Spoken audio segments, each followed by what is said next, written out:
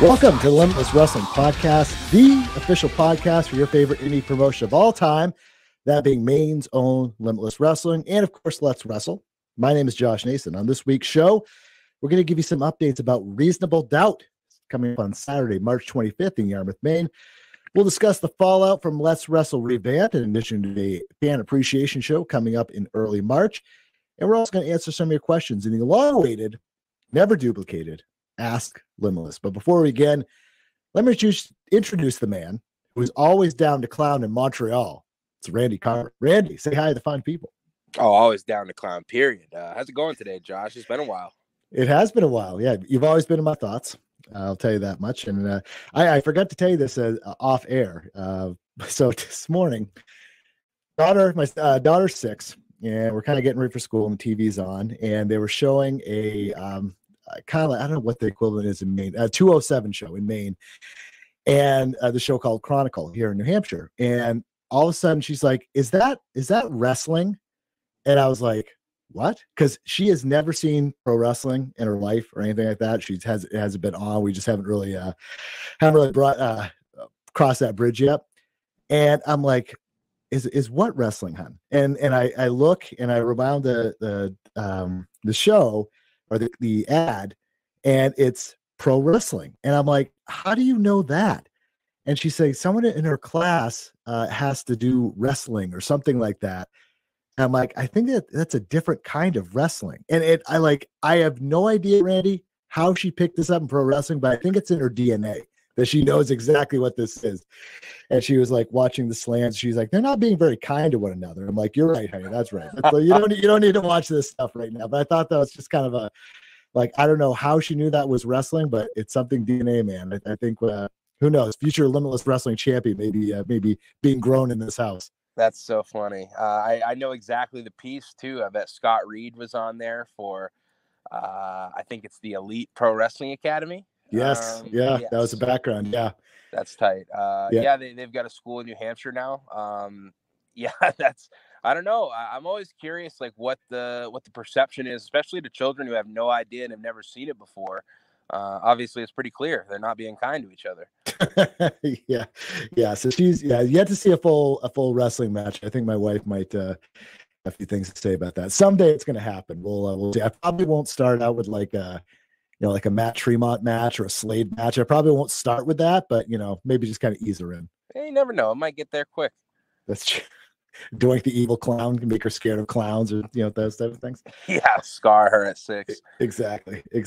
But okay, we have plenty of stuff to talk about here. Obviously, reasonable. Let's start out with Reasonable Doubt, because that's the next Limitless show coming up, and obviously Saturday, March 25th, Yarmouth Amvets and Yarmouth, Maine. Tickets are shipping this week. Of course, as you listen to this, recording this on Tuesday, the 21st, I'll probably hear this in a couple days. So they are going out in the mail this week. Front row, of course, is sold out. No big surprise there. Tickets available still at limitlesswrestling.com/tickets. And since we last spoke, again, which was several weeks ago, we have, a few new talents added. We still have a lot more matches to be announced and so on and so forth. However, Randy, you've been doing some good work putting together some of these matches, including a dream match. And I saw this, and when you first signed Cold Scorpio and Brandon, I was like, I wonder who he's going to face, come on those things. And I try not to ask these things in advance, because I like to kind of have that surprise moment. And I was so happy to see this, Cold Scorpio against the Big Boofa, Desmond Cole. I am very psyched about this, and I know Des Cole's psyched about this. I think this is going to be pretty awesome.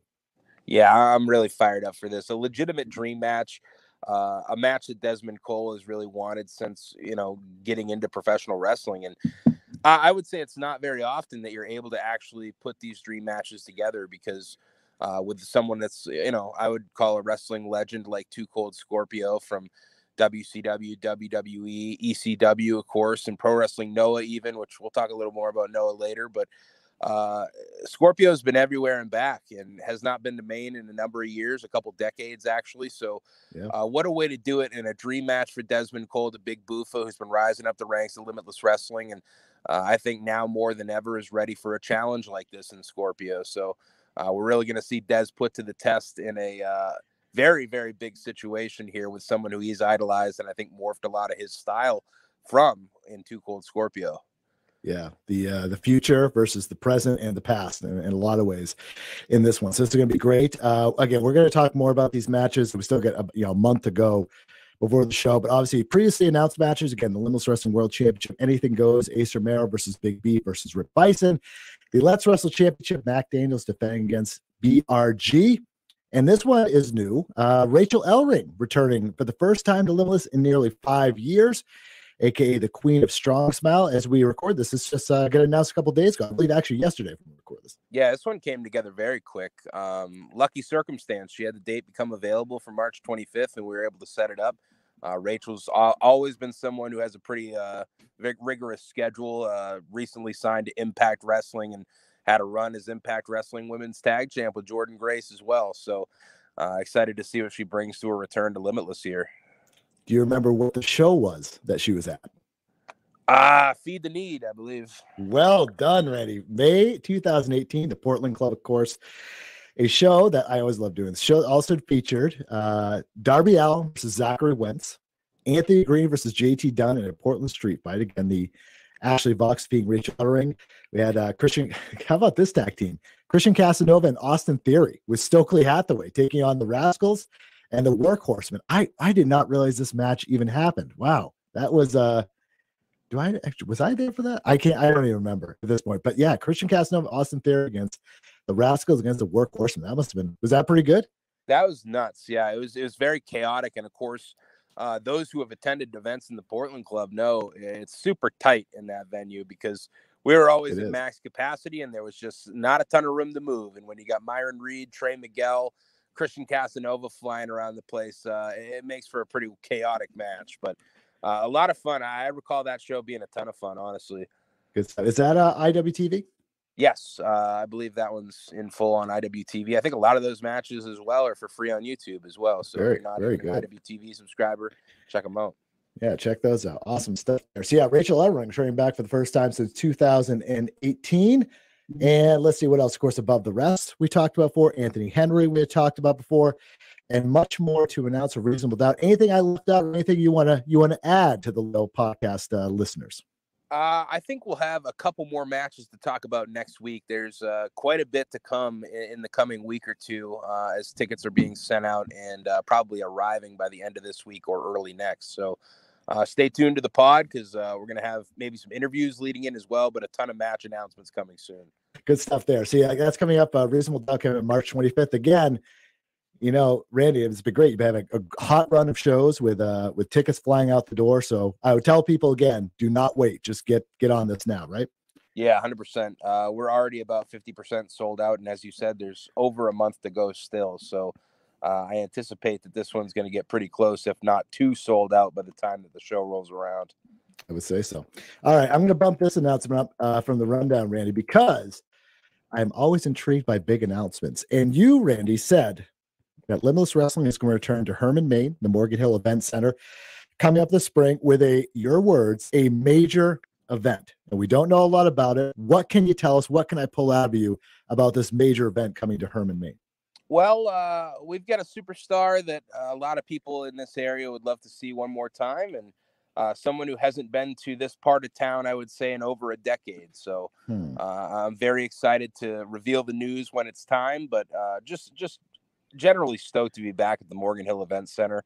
A beautiful building and creates an awesome atmosphere there in Herman. So definitely to any of our loyal Limitless fans down south or even Southern New England, I would say maybe plan this out to make a trip this spring and make a night of it because it's going to be a big event. And we're going to have some international stars in the house as well who have never appeared for Limitless Wrestling. So a lot of cool things coming up the pipeline for that event particularly, which that's probably going to get announced here in the next couple weeks. So stay tuned on that front as well. I mean, I hate to spoil it, Randy, but I kind of know already. I've heard rumors, based on his quote unquote retirement match last night, Kaiji Muto. I've heard that this is the international star coming in. Is that accurate? Can you confirm that? I can't say that I'm currently enticing Kaiji Muto to come to Maine as much as I would like to. I do not think that's in his permanent plans moving forward, but never say never, Josh. He summers in Winterport. Did you know that? I did not. I'll be heading to Winterport. That's the first thing that came on top of my head. I don't know if that's a good place to winter or not, or summer, or do anything like that. But I don't yeah, think so. They produce boots, but that's all I can think of. well done. All right, so let's move on to some Let's Wrestle action. So coming up on Saturday, March 4th, returning to the beautiful indoor yard sale, basically the home of Let's Wrestle at this point, right? Coming up in Brewer, Maine. Front row sold out. Fan appreciation night, Randy.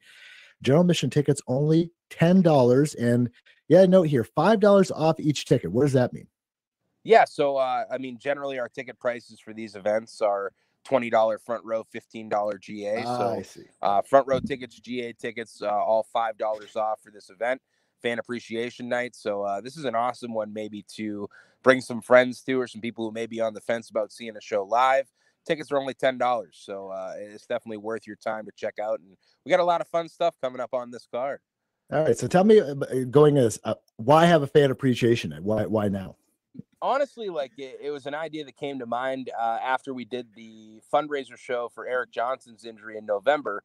We kind of realized like how many fresh faces we had through the door, and just a lot of new people that were in town and checking out wrestling maybe for the first time or the first time in a long time. And it's just been something that we've talked about, especially with these Let's Wrestle and the student showcase events when we were doing them. Like, how do we get some new eyes, some new fans in here to see what we're doing, and maybe want to stick around for future shows to come. So especially with, everything's so fucking expensive right now. It's nice to kind of break when we can every now and again on tickets, and just hopefully that drives some more people to, maybe make the decision to say, it's fucking $10. Let's go check out this wrestling show, because I think generally people who come to our shows, whether it's Limitless or Let's Wrestle, I think they leave satisfied and happy that they went most of the time. So I'd like to keep that going, and just maybe appeal to some new people, and also some families who maybe larger families who maybe $15 a ticket, $20 a ticket. That's just a little too much to bring, all four of the kids plus the parents to the wrestling show. So this might be an easier way to do it, and to enjoy a night out that's family friendly, and a lot of good matches to come up. Yep. And I'm glad you had that explanation, but I must correct you. It's the Eric Johnson Memorial Show. Remember, that's how we refer to it. Because, RIP, but but speaking of Eric Johnson, so this is coming out of Revamp. Eric Johnson, the last time we talked, the tone of your voice made it seem like Eric Johnson was, he was maybe going to call it quits. He said had some conversations. However, Eric Johnson is going to roar back to action on this very show, Fan Appreciation Night, in a big way, teaming up with the MSP, the one and only, against the Seawolves and Dylan Nix, Levi Spade, and Drake Lovecraft. Drake Lovecraft. Big trios match, and Eric Johnson is back. And again, this is coming out of the developments of Revamped. Yeah, this is kind of cool, especially for longtime fans who have been paying attention and know Eric Johnson and MSP well. Eric really created the avenue to bring Danger Kid and Aiden Agro into professional wrestling, and was a big part of their training early on, and kind of set them on the right road to get started. And they really took it from there and ran with it. So years later, and it's kind of bizarre, with all the main wrestling shows the three of them have done, they have never been on the same team in a capacity like this. So now three of the trainers at the Limitless Dojo, Eric Johnson, Danger Kid, Agro, are going to square off against some of the renegades of the Limitless Wrestling Dojo, so to speak. Dylan Nix, Levi Spade, and Drake Lovecraft, who have been wreaking some havoc on the Mojo at the Dojo series, and now kind of locking themselves into place on the Let's Wrestle roster as it's returned. But they've got a big challenge here ahead of them in MSP and Eric Johnson, who want to let him have it here. And it's going to be cool to see Eric back in action. We saw a little bit of it that's going to be coming up on season 2 of the Mojo at the Dojo series, but this is really the test in a live capacity. Everybody's watching you, and now, the spotlight's on you. The pressure's on. So we'll see what Eric Johnson brings to the table after. At this point, when this match happens, it'll be about 8 months away from doing live in-ring competition for Eric Johnson. So I'm sure that's got to feel good on the comeback, but obviously he's coming back with a vengeance and not wanting to lose after what the Seawolves pulled last time. A grudge match, Big Country Jason Maverick taking on the Donkey Boy Bandit. This is his first singles match since returning from his injury, obviously returning at the Revamp show. But yeah, this should be a hard-hitting affair. Yeah, I would say so. Donkey Boy and Jason, obviously no strangers to each other. Both of them products of the Limitless Wrestling Dojo. So I think you, as they say, you hit your friends harder and the people you know a little harder than others. But Jason's had a bit of an attitude as of late. We saw him take some liberties with both Seabass and LS Bartano at the revamped event, which if you haven't seen, we keep referencing it. It's up for free. Most of it on youtube.com/limitless wrestling. And then if you're an IWTV subscriber, that entire show is available up there to view. But yeah, Jason was taking his liberties with those two, and Donkey Boy wasn't having it. Whacked him with a chair a couple times. Jason got out of dodge, and now we got to put these two together to see what happens. So it's going to be Jason and Donkey Saturday, March 4th. And we have two matches that have announced here for the very first time. We have the A game, Joseph Alexander taking on Black Flash, Jordan Collins. I believe it is Collins' Let's Wrestle debut. And Joseph Alexander, he made his debut against Aiden Agro at Revamped. Yeah, I'm stoked for this one. Two guys who I think are some top prospects, especially in the tri-state area scene. We got to see A game up close and personal in that singles matchup with Aiden Agro. He's got another one coming up actually this Saturday, Mojo at the Dojo against LS Bartano. But very impressive in the few outings he's had for Let's Wrestle thus far. And Jordan Collins, someone who I got to get a sneak peek at the Limitless Blitzkrieg weekend that we had back in October in Connecticut. Kind of by circumstance, really. We ended up adding very last minute a matchup on to the second day. It was Dante Drago versus question mark at that point. We didn't know who it was going to be. And JoJo Collins, kind of right place, right time. It was someone that we wanted to get a look at. And I thought he really did well despite a losing effort against Dante Drago. So with a couple more months of training under his belt and reps, Jordan Collins, now known as Jordan Collins, formerly known as JoJo, I think he's ready for a challenge like this with A game. So I'm really excited when you put two guys who are very hungry and want to rise up the ladder or Let's Wrestle very quickly together. I think you're going to get something cool out of that. So highly anticipating this one. Another first time ever match. We're announcing it here. The Troublemaker, Shannon Levangie, returning, and she is taking on Haley Dillon. Yeah, Haley Dillon, a product of Grapplers Anonymous in Buffalo, New York. We're actually going to see a few products of Grapplers Anonymous. That's where JoJo Collins calls home. That's where the Ring Marshals, Flex Whitney and Swan Ross, who are a referee turned wrestler tag team, making their debut on this show. I wonder how that's going to go over. But Haley Dillon, a product of the Grapplers Anonymous Wrestling School in Buffalo.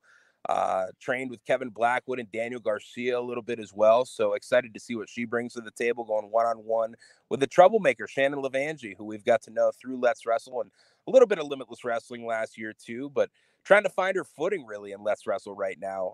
Awesome performance, but didn't come up with the win against Elle Valentine last month. So we'll see if she can change things going forward here for herself this month.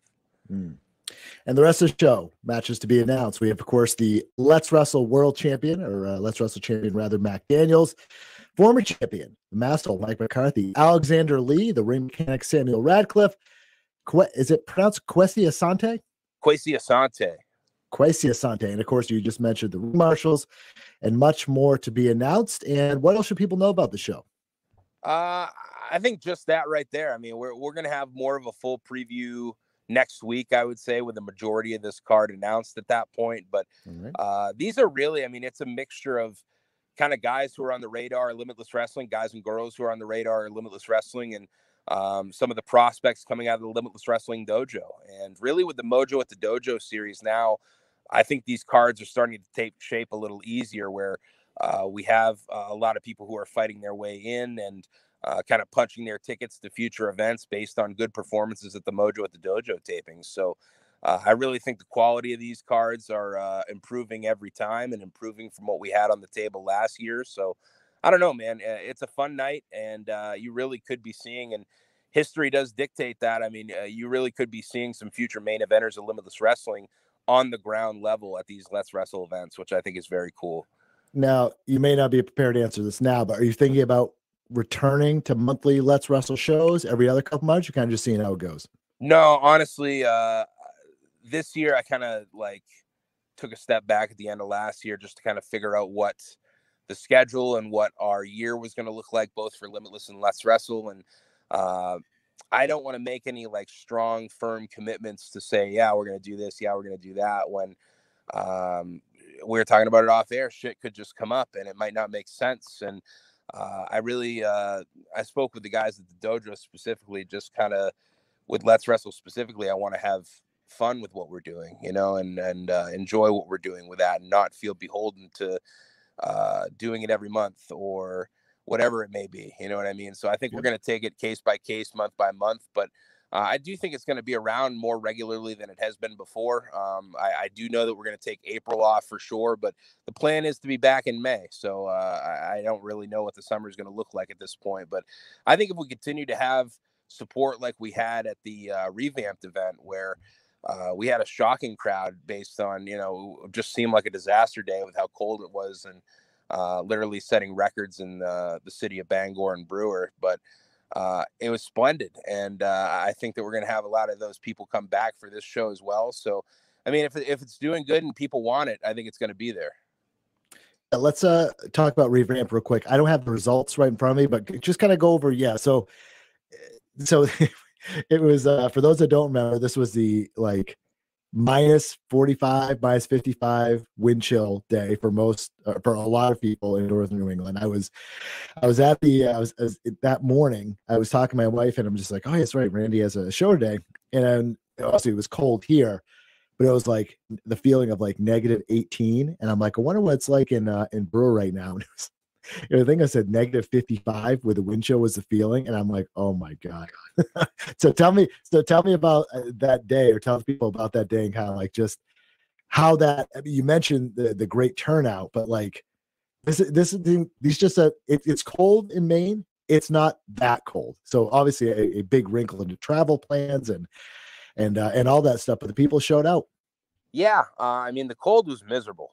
It was moving chairs the night before and like loading the SUV and then setting up the ring. Was not necessarily the best circumstances with how cold it was. And honestly, I was just like, you never know in situations like that. It felt kind of like a snowstorm day for a show, where it really can be a toss up. It could work in your favor or it could work to your detriment. And you couldn't really blame it either way. You know what I mean? But I actually think it seemed like it helped us because we had a solid pre-sale, but it was just the feeling in the morning of like, people's cars aren't starting, and it's extremely cold with the wind chill. Like you were saying, it literally set records, and I don't know if it got above 0 period throughout the day, but we had over 200 people in Brewer for that event, and everybody made it there perfectly fine for the most part, and no car troubles, no delays really. We had a little bit of a scare with Gangrel, where the first thing was the flight that was getting him to Portland was delayed because of the cold. And then when he was in Portland safe and sound at the hotel and we were ready to send somebody over to grab him and come up, that person's car didn't start. So then we were back to 0, but we got it all figured out. Gangrel made it. I apologize to him for bringing him in every time in the winter pretty much, and this one being the worst of all. But dude, it was a really fun time. I saw a lot of my friends there from even high school, not even from wrestling. Like there was just, I don't know, cool sense of community at that show. And we had a lot of support too for the Maine Skateboard Association, who I was stoked to partner up with. And I think that will be something that maybe we make an every year thing in Brewer, to do something with them. But we're able to raise some money for them, did an awesome raffle that they donated a skate deck, a custom Maine Skateboard Association skate deck that everybody signed and was raffled off. So I don't know, man. I was really felt good after that event. And then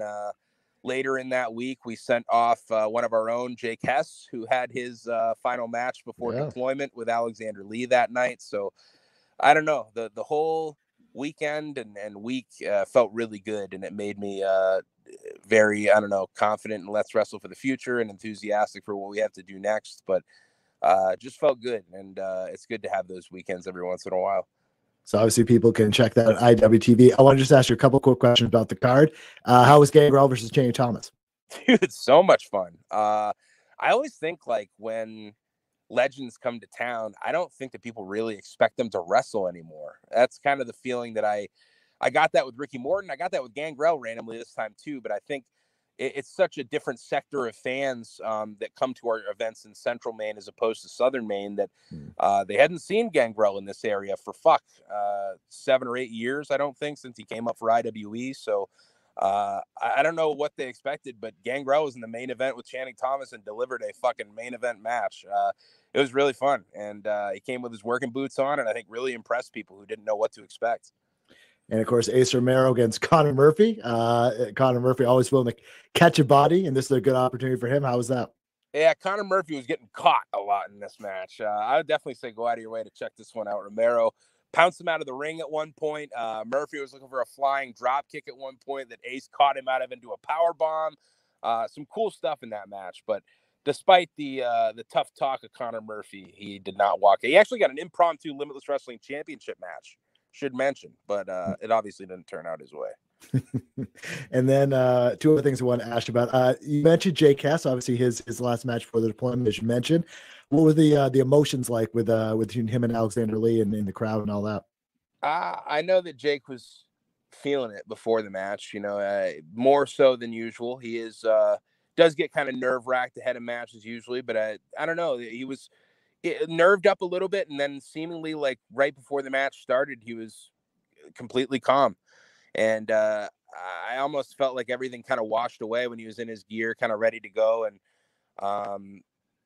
I thought he really delivered here with Alexander Lee, someone that he knows well, but they hadn't actually had a match in over a year's time and had very few encounters in the ring together lately. So I was kind of curious how everything would go, but it really went well. And it was an awesome moment after it that we shared on social media as well with Alexander Lee, just some candid thoughts on the microphone after as the locker room poured out and just showed support for Jake, who we love and are sending our best to as he takes this journey to Kuwait for a year, and can't wait to see him back. And he's ready to go. And I've been talking to him pretty often, and he's just fired up to be back whenever the time comes. So next year, I'm looking forward to the return of Jake Hess. But it's a cool moment.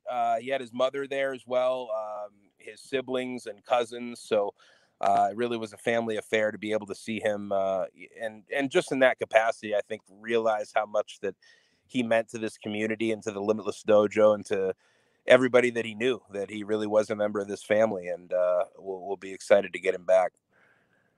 And of course, I must ask about the 1-year celebration for Mac Daniels, what Johnny Torres had in store. I mean, again, you've had your love-hate relationship with the reign of Mac Daniels, but how was the 1-year celebration? How things turned out? Well, Mac Daniels, he came with his working boots on, so he knew that he was going to have some competition on this night, but he got it done, man. He was able to go into day 365 with a win under his belt, but he was put to the test. I want to shout out Jerry Rivera, who we haven't seen in a Limitless ring or Let's Wrestle ring in quite some time up to this point, but definitely was down to clown, so to speak. Came to play this day with Mac Daniels, but didn't walk out with the victory over the Let's Wrestle champion, but definitely punched his ticket back on a future event. Yeah. And then, of course, we mentioned Eric Johnson's going to be making his return. Of course, that must have been a cool moment in the building with him and the mic and not knowing what's going on. Those are always fun moments in pro wrestling. Yeah, definitely. And, I don't think anybody knew what Eric Johnson had to say that night. I do think that people were thinking that either it was retirement or he'd be back, or maybe he was going to join the commentary team, or who knows what it was going to be. But he is back, as he said, and what a big challenge to come back with, a trios challenge, teaming with 2 of his students against 3 of the new generation. And yeah, so you can catch that on IWTV. And so you wanted to mention Mike McCarthy did not make it due to car trouble, correct? Yes, so that was the only change that we had to things, was Mike McCarthy was unable to make it, but luckily things worked out. Danger Kid ended up stepping up and was not on this card originally, had prior obligations, and everything fell through on both sides. So we were able to set up a singles match with him and Levi Spade, and that was really the impetus to have this trios match even take place next week. I mean, having officially met Danger Kid for the first time earlier this month or last month, whatever it was, I think he seems to be a great guy. You're good friends with him, I know. But, it's kind of weird that Mike McCarthy has car trouble and somehow Danger Kid gets a spot in the show. Do we know is there a connection between the two, Randy? I don't want to throw out, accusations, but like maybe Rick Ross would say. But I mean, there's some questions here.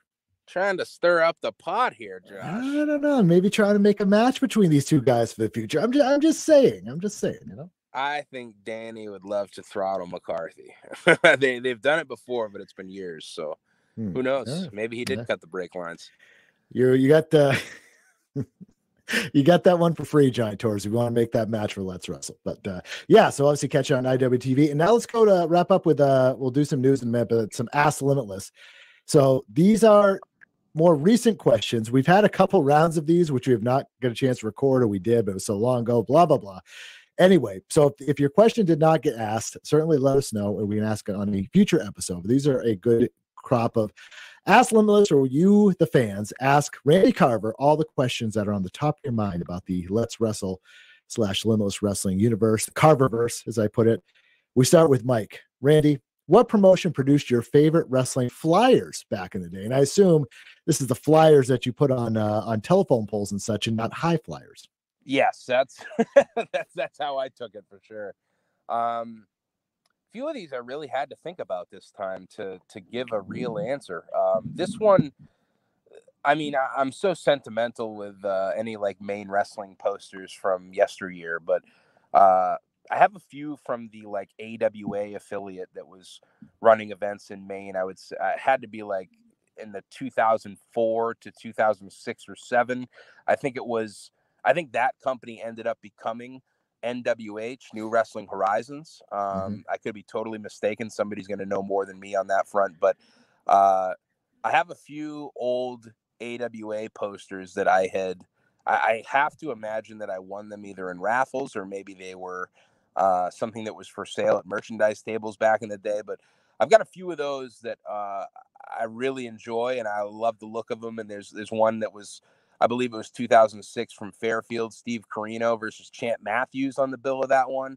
I don't know, a couple of those ones that were really cool. And then randomly, my father years ago stumbled upon a couple old Lobster Man posters from back in the day. And I've got a few of those around the house as well that I think are pretty cool. But those are a couple that stick out. And then we've got some EWA flyers as well that are hanging at the dojo, actually, from Michael Labby. That I think are really cool. So young Fandango on that one, young Larry Huntley. Who else is on there? Frankie Armadillo. Of course, yeah, it's just some pops. Doc Heresy on there as well. But I'm curious on your front, Josh. You probably have a whole different perception than me on some flyers that really stood out to you. Yeah, the ones that I always like are the old school poster style that you would see. Oh my God, like 80s and 90s, the ones that are on like, 2-3 feet of cardboard type style, where it's just, it says wrestling on the top, and it's like, so-and-so versus so-and-so, and they show their pictures, and underneath you kind of stack a few of them. Those are always just my favorites, because again, there's no other poster that is like that. You know what I mean? Because it's very distinct, and especially, as a kid, you're so wrestling starved. And to be able to be like, you see it somewhere and you're like, oh, there's going to be wrestling here. And immediately you're like drawn in. It's like, this guy, it didn't matter who was on the show. It's just like, oh, there's wrestling around here. That's great. I want to go see this. So yeah, those are always what stuck out to me. And I will have to post, Randy, at some point. I think it might be downstairs. I have a poster, a flyer from the promotion that I almost started. Did I ever tell you about this story? I don't think so.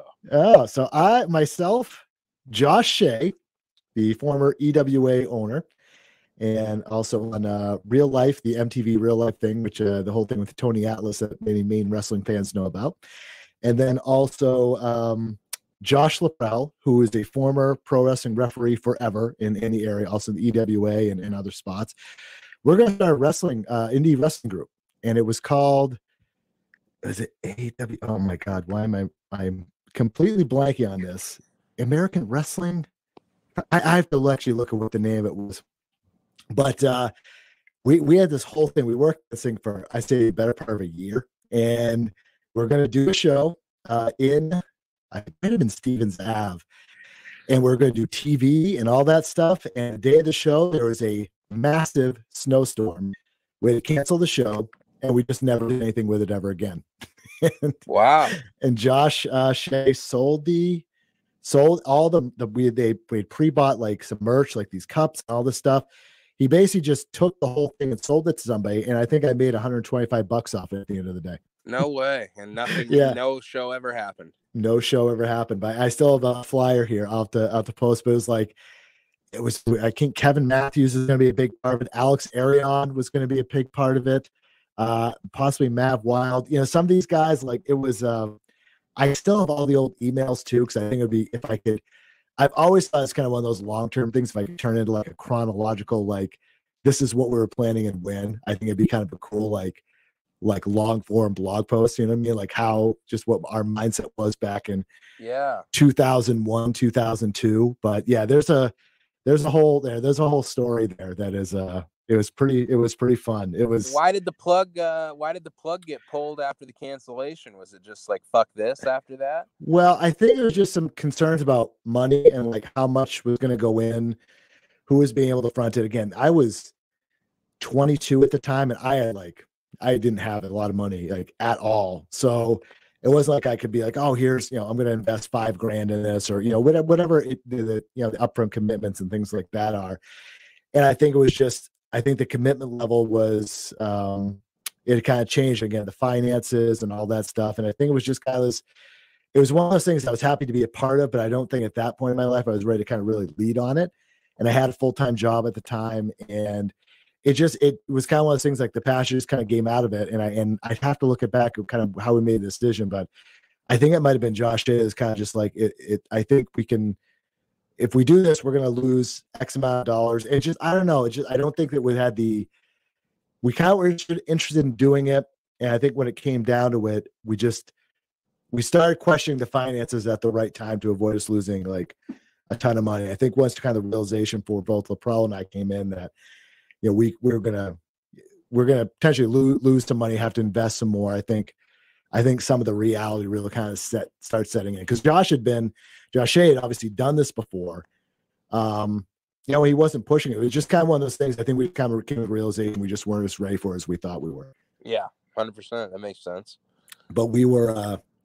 It's still kind of one of those things that I think it was on my birthday that I got there with the snowstorm, and I remember just it was just this crazy kind of like I look back on this and like this almost happened, and I kind of think like, what if it had? I have, because you have no idea what's going to happen with it. But it was kind of one of those things. I'm like, yeah, I wonder if this had happened, would it still?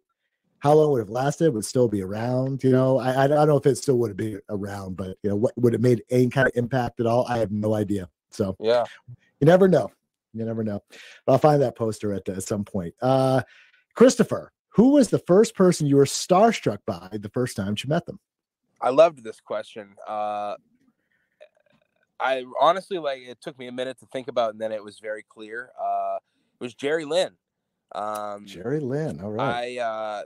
It was a cool circumstance because I was watching a lot of Ring of Honor at the time, especially when they first got on TV for HDNet. Yep. And I don't know if I feel like Jerry Lynn was on that first episode, and I just got replugged in on Jerry Lynn specifically, but that was kind of when I really got plugged into Ring of Honor, because then it wasn't just finding random things at Bull Moose to watch. Now it was like, wow, I can watch this for the hour before Raw, and it's not even past my bedtime. I was stoked at the time, but Jerry, I feel like that was within it felt like almost like a career resurgence for Jerry. Not that he was off the map, but it felt like the Ring of Honor, just being there in general, and then of course beating Nigel for the championship, just really solidified Jerry as the fucking man again.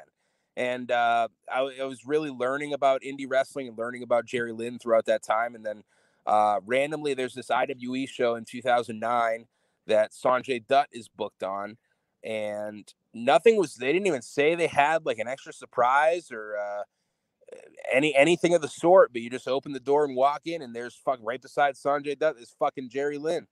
And I was what is going on here?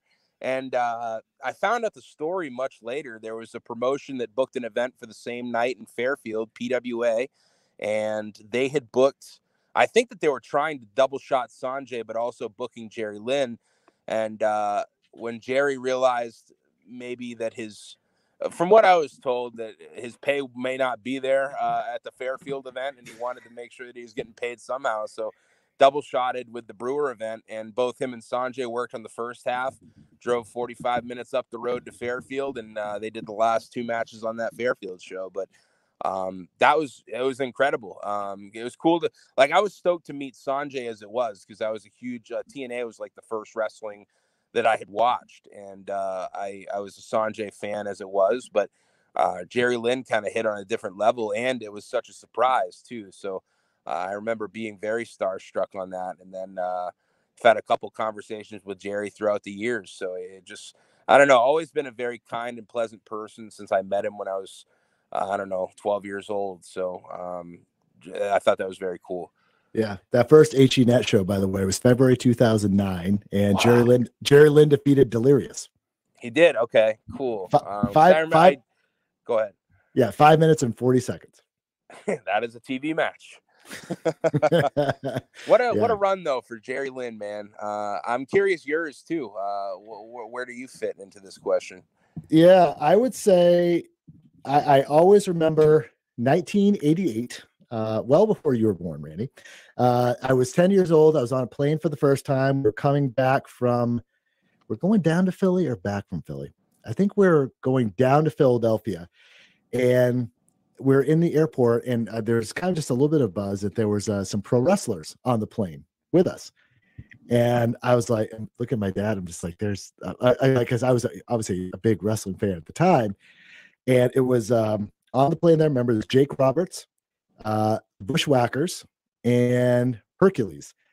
And as I had to have this whole, but my dad's like, and Hillbilly Jim as well. And there probably could have been more, I assume, but they were, my dad's like, you just go talk to them. And I was so terrified to go ask them for autograph. I mean, it's just so intimidating, starstruck completely. But as we went on, I think I got Hillbilly Jim's before we went on the plane. And then as I was on the plane, I walked up to, it was either Bushwhacker Luke or Butch, and I accidentally called him by the other name. And I think it was Luke, and he just kind of gave me this look, and I think he probably see I was like shitting my pants, terrified. And so he signed my autograph, and he's like, Jake is sitting right over there, and Jake Roberts had sunglasses on, window seat, and looked like the scariest motherfucker I'd ever seen in the world. And I had no chance I was going to ask his autograph. No. Like I was like, I'm terrified of this guy, and he had that persona. Of course, he was whatever he was into then. It just gave out this thing like, do not talk to me at all. And but yeah, Hercules, I got his autograph. Yeah, it was just kind of like that's I remember. I was again, my dad had kind of prompted me because of course my dad's like, they're just human beings. Like he wasn't a big wrestling fan, so he didn't care. Yeah, but yeah, I just think I remember that. It was my first kind of like being starstruck and being around them. But I mean, as far as these days, I find myself more, I kind of like, I feel like if I see like wrestler shows, I don't want to go up. I don't want to bother them at all. It's kind of my personality, even though like most would like to talk to me like Des Cole. Not saying I got starstruck, but like he was, talking with fans and all this stuff. But I wanted to talk to him because we had him on the pod before and talked to him here. And it was a great, like, quick conversation we had. Or like, you find like, I have to remember this because in my previous life of, doing more news writing, I've talked to UFC fighters. I've talked to Tim Thomas, formerly the Bruins. He was a UFC fan, so I did an article on him. And those situations, I don't get starstruck. I'm like, they're human beings like anything else. And as long as you kind of, treat them with respect and don't get too weird, that they'll talk to you like a normal person, if that makes sense. It's weird because like wrestlers, I still, I kind of just, I want to say keep my distance, but I'm kind of like, I don't want them to think I'm like trying to get anything out of them, if that makes sense. Like I just met MSP at that Mariner show, and like I've been around them before, and they're cool, and I didn't think they were not. I didn't expect them to be like standoffish. I didn't want them to think I was like bugging them or anything like that, if that makes sense. Probably I think there's it's just, it speaks to the level of respect I think that you may have for wrestling and the people involved within it. Yeah, But yeah, yeah. I say the same thing that your dad did. Everybody's human, and I think generally, people like to meet people, and if either say hello to fans or hear that you like their work or whatever it may, you know what I mean. I generally think that, especially this day and age, I think people are very kind and receptive to that kind of interaction. You know what I mean? Yeah, and yeah, I think that's the thing is there's so many. It was saying that when I met Ace backstage at the Mariners thing too. Like it's I think there's I assume that there's so many people in their lives in terms of fans are trying to get something out of them. No doubt. And for me, it's just I like to meet someone, just say just to say I've met them and just like put a face to a name or anything like that. And I'm not looking to get anything out of them, just saying hi. That's about it. So yeah, that's I that was kind of my understand story. Yeah. Let's see. What else do we got here? Plenty of questions. Oh, from Connor. I don't know if it's Connor Murphy, but I don't think so. But if it is, catch a body. What's a great match in Limitless Wrestling history? Sorry. Yeah. What's a great match in Limitless Wrestling history that you think has gone unnoticed? Can I start with this? Please, because I had a tough time with this, and I'm already drawing a blank. Yeah, I mean, you obviously you have the historical reference, and I have still not seen, like the first 3 or 4 years maybe of Limitless stuff. Just again, I came in late to the party, and someday I'd like to kind of catch up. I would. This may not. I wouldn't say this is like an all timer, but I still go back to last year, like that Alec Price Lindsay Dorado match. I thought was excellent, and people just kind of like don't really. It was weird, and I don't know if they just didn't see or don't see Dorado as like a bigger name, or it's just another WWE guy. Maybe they kind of dismiss it. If you go back and watch that match, or if you were there, that was a really, really good match. And both guys came to play. I mean, I was just part of kind of the Alec rise to the top in Limitless in that, almost year that he was champion or whatever it was. It was just seeing him interact with these guys that had been at the big show, and he went toe to toe with them. And I thought that was great. That match just because again, Dorado wasn't a big name, but he went in there and he he get in there. It was a fun 20+ minute match, and I think it just in terms of recent memory, I think that one has gone criminally unnoticed.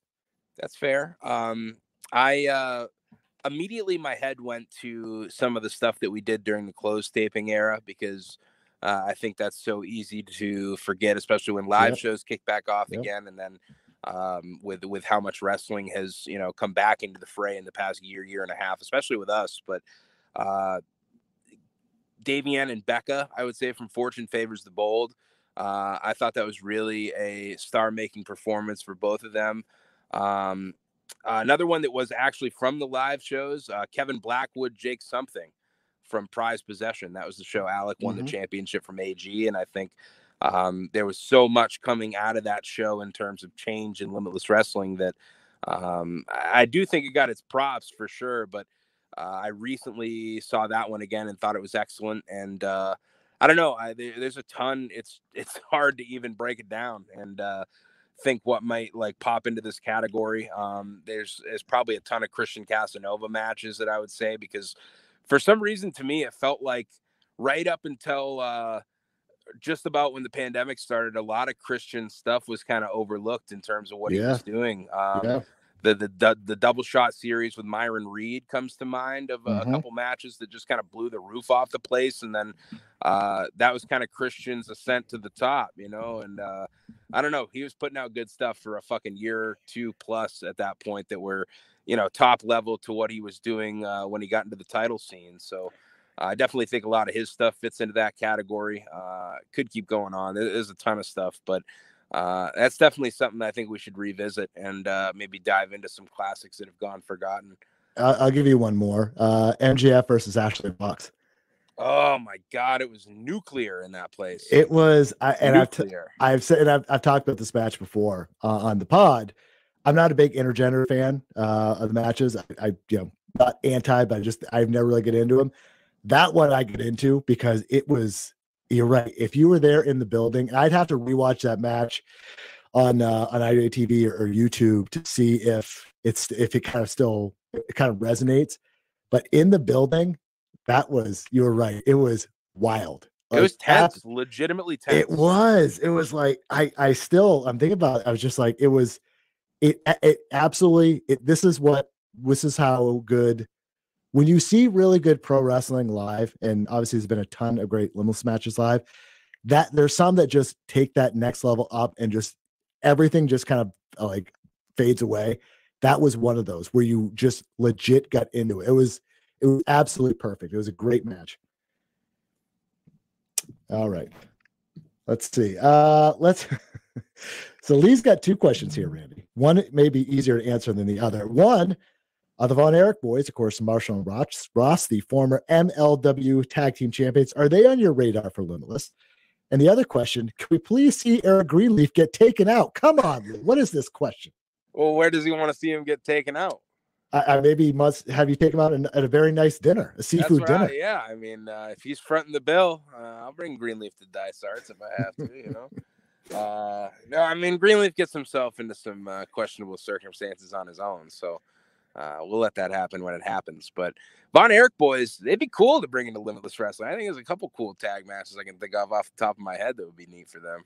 Yeah, you might have to do a GoFundMe or something to get that plane ride from Hawaii, though. Yeah, that's the thing. That's a pricey one.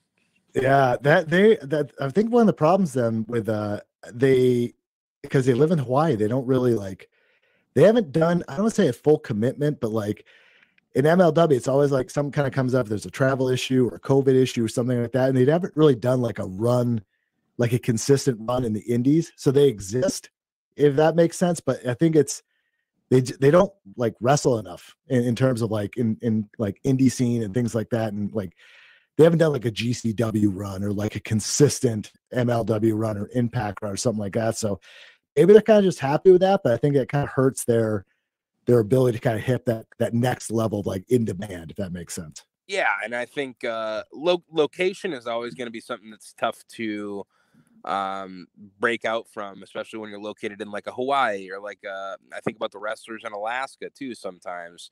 How the fuck do you break out in a scene like that? You know, is there even a scene? And I've never heard of Hawaii pro wrestling, so I assume something's got to be there. But I mean, if that does happen and they make a run or something, because I was thinking when I saw this question, I'm like, that would be neat, but I actually have not seen them in a hot minute pop up or like anywhere in the States.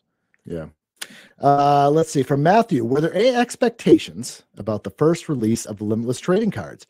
Will we see Series 5 be released later this year? And I'll tell you, Randy, seeing all the latest sales, there has been a big run on cards and card sales in the Limitless Wrestling shop at limitlesswrestling.com. Yes. I will say there was no expectation on what the cards or any series would turn out to be, or what they'd end up being worth to people later on, honestly, because it was, I mean, the people who were around for like the Series 1 release, no, especially, like we were just kind of throwing shit at the wall to see what stuck in terms of like what these cards were even going to look like, what they were going to be printed on. We had like a whole run of misprints to start with that had like a yellow film on the outside of them. That's the real OG shit if you have them. But no, we've always done pretty small runs just to see, like, especially the first couple, just like what the interest level was of something like that. It was something that we had to connect with Card Subject to Change, where he himself was just getting into kind of the card printing aspect of everything. And we ended up kind of making a relationship out of that to figure out, hey, if we want to maybe try some prints out or try some new things, we could do it with a set and just see how it goes. And it really blossomed from there. And it was, we actually talked about it on the podcast.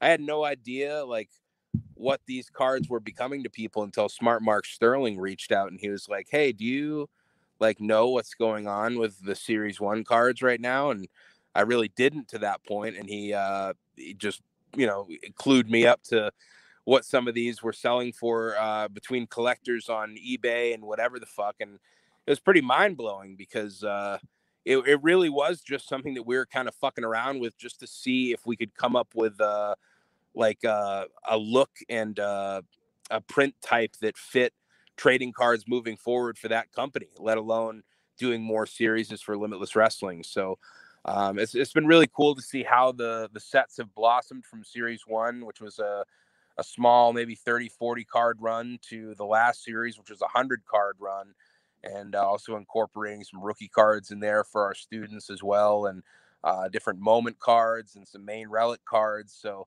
it's been a lot of fun. It is, time consuming to get everything together for a set and then to get it out there and get it done. It takes a lot of time. So I definitely think that there will be more series of the Limitless trading cards. I don't want to set ourselves to any kind of schedule or timeline, but I feel pretty confident that a Series 5 could be on the way this year.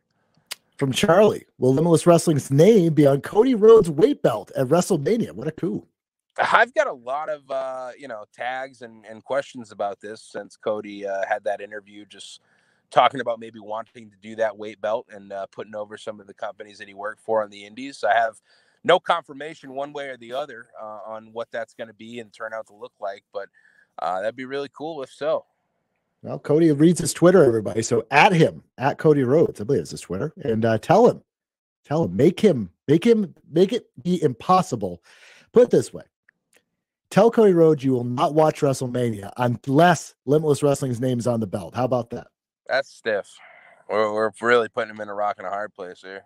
That's right. Wait, The Rock is going to be at WrestleMania? Did you just confirm that? I did not. I have no intel. Interesting.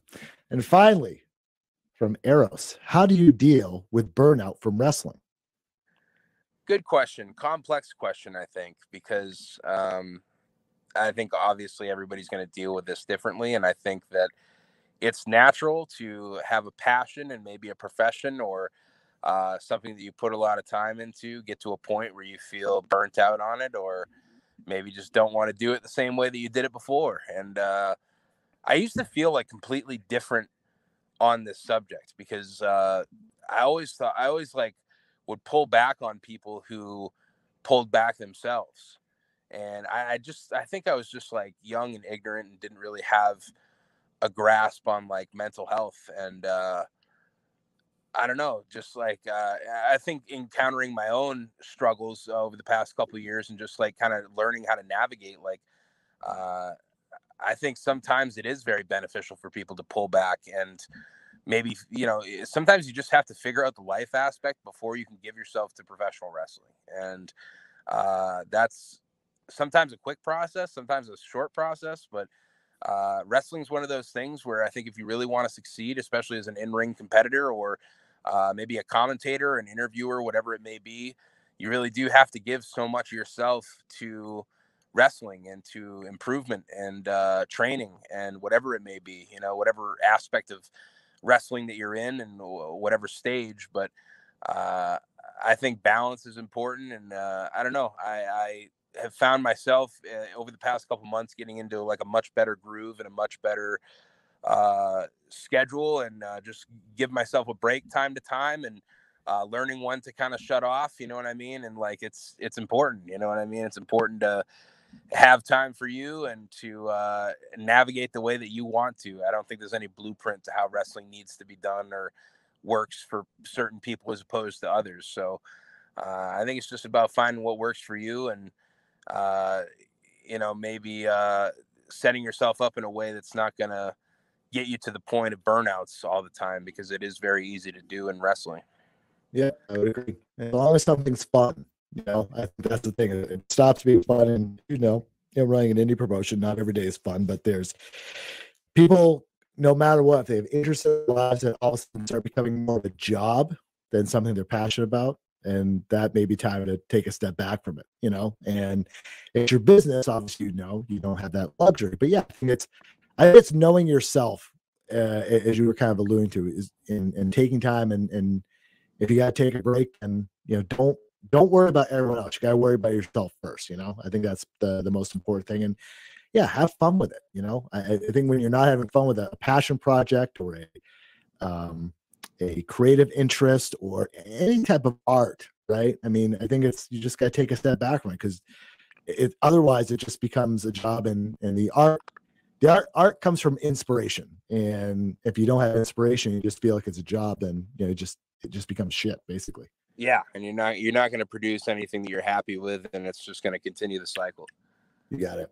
Well, good questions. Obviously, keep them coming when the next Ask Limitless rolls around. Obviously, if there's someone that did not get asked before, just let us know, and then we'll do them for the next round of Ask Limitless. Quick news before we head out, Randy. Anthony Green, the former two-time Limitless Wrestling World Champion, made his debut not only in Japan, well, he did that previously, but at the Tokyo Dome for Keiji Muto's final show that happened just last night as we record this. Pretty cool.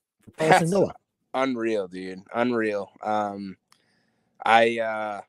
recall just talking to him about going to Japan for the first time and how much of a process that was, and to think that on his second tour, he's getting to do something that a lot of people on those tours dream of doing, and wrestling in the Tokyo Dome, which is got to be it's a once in a lifetime experience for a lot of people if they get that experience. So so happy for him picking up a win too in the Tokyo Dome, and also for such a momentous occasion to be there, to be in the locker room, to be in the ring for, just got to be amazing. So very cool, and getting tuned back into the Wrestling Universe streaming outfit this week so I can watch some of those matches that he's been having over there. But super cool, man. Very cool stuff. Yeah, he's been over there for about a month, and yeah, you're kind of looking over Cage Match, and he's been in there against some talents. I mean, Marufuji, Timothy Thatcher, Satoshi Kojima, and yeah, teaming with Jake Lee and Jack Morris, and has been doing some good stuff with her. So good for him. Yeah, and it seems like they're not stopping anytime soon, especially with that trio. So he's got himself into something there. That's good. And also, Delmi XO signing with MLW. Yeah, hell yeah. Delmi XO, the God Queen, and a lot of publicity for this one. I saw Court Bauer talking about it's a huge get, and I just stoked for Delmi, man. This is an awesome opportunity, I think, for her to break out on a national level, and to for someone who is such a hard worker and continuously trying to get better in and out of the ring. I think it's going to be a big opportunity for her to have some new matches to get out there and maybe secure herself some more opportunities in the future. Yeah, and also since last time we spoke, Becca made not only her MLW debut, Randy, she made her WWE debut. That was a surprise at Mohegan Sun a couple weeks ago. I was shocked. I had no idea. I was watching SmackDown Live actually to see if some other lunatic who might have been backstage was going to be on that show, but it ended up being Becca. Carmen Jerez. Yes, was on that event. Carmen Jerez. The Jerez herd was going nuts, I heard. The Jerez herd. So yeah, congratulations to her. And then I'll close up with this. Limitless Mojo at the Dojo season 2 just returned this past Saturday as we're recording, back in full swing on Saturday mornings at 11 o'clock on YouTube and the Limitless Dojo Facebook page, I believe, and IWTV. But season 2 is back. Yes, it is. Some really fun matchups coming up this week as well. A-Game, Joseph Alexander going one-on-one with LS Spartano. We got the Donkey Boy Bandit in action, going head-to-head with the ring mechanic, Samuel Radcliffe. So check that out, as you said, 11 a.m. Saturday morning. You can stream it live on youtube.com/Limitless Wrestling. We actually keep the episodes up in full on the YouTube channel if you missed them. And then you can catch the replay on demand anytime via IWTV. They've got all 5 episodes from season 1, as well as the premiere from season 2. And there's another 3 episodes coming in this batch.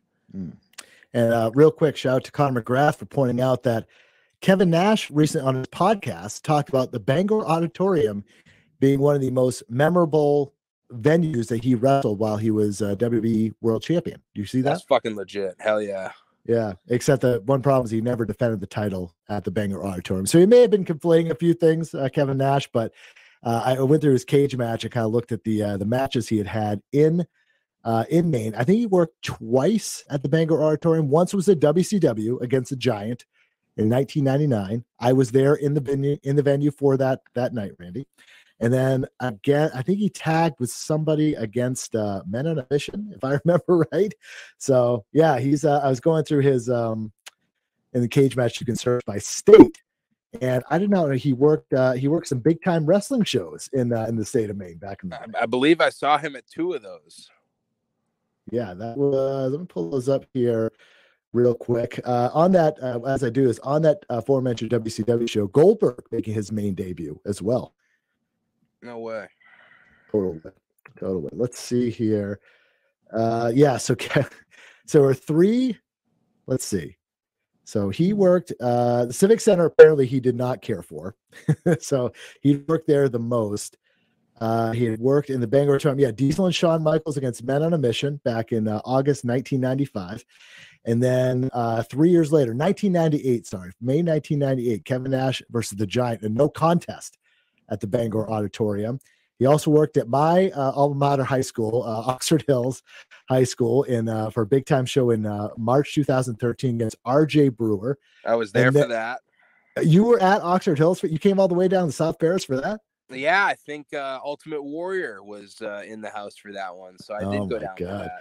And then March 2013, they did a couple shows during this run. So March 2013, Buff Bagwell and Kevin Nash against the Delfonso brothers in Augusta. I love the Delfonso brothers. What a great heel team for the big time wrestling crew. And then April 2015, Kevin Nash and X-Pac taking on Damian Darling and Danny DeMonto and in Winslow, Maine. Wow, that's awesome. Yeah. Nice trip down history. Yeah, shout out to Kevin Nash. And who knows, Randy, you run the Bangor Auditorium one day. I bet you can get Kevin Nash back. Well, it's not the same. It's not the Bangor Auditorium that he grew to know and love. Right. It was the sound of that building that wrestlers really enjoyed, because I'm almost certain someone can hopefully point me in the direction of this, but I'm pretty sure Bret Hart has done an interview before where he put over the Bangor Auditorium for the same thing, because it sounded thunderous in there with just how the building was constructed and how the sound carried. Yeah, it could be a lighthouse and sound incredible. And I was lucky enough to go to one WWE live event there before reconstruction of that entire facility, but I don't have like the attachment memories being a young man. You know what I mean? I don't remember much of the sound and the atmosphere of that, but I can only imagine. I bet it did seem like a great venue for professional wrestling. Yeah, basically two sections of seats that went just like all the way up to the sky. Like that's the moon, essentially. Absolutely crazy. Good stuff. Well, thanks for all that, everybody. And other plugs, of course, Mojo Dojo. We talked about that. PMC Channel 5. 8:30 p.m. in Portland on Friday nights with fresh Limitless wrestling action for those in the greater Portland and greater Westbrook areas. IWTV, of course, you can find all the archive footage and recent stuff from limitlesswrestling.com, including stuff from years ago, recent, past. Go delve in if you haven't. Of course, YouTube as well. Pluto TV for the first 2 seasons of The Road. LW Main on Twitter, Limitless Wrestling on Facebook, Instagram, TikTok, and YouTube. Let's Wrestle 207 on Twitter, Facebook, and Instagram. Randy_Carver, LW on Twitter. I'm Josh Nason on Twitter. LimitlessWrestling.com for all your ticket and merchandise needs. And that's it for Randy Carver. I'm Josh Nason. Until next time, be limitless.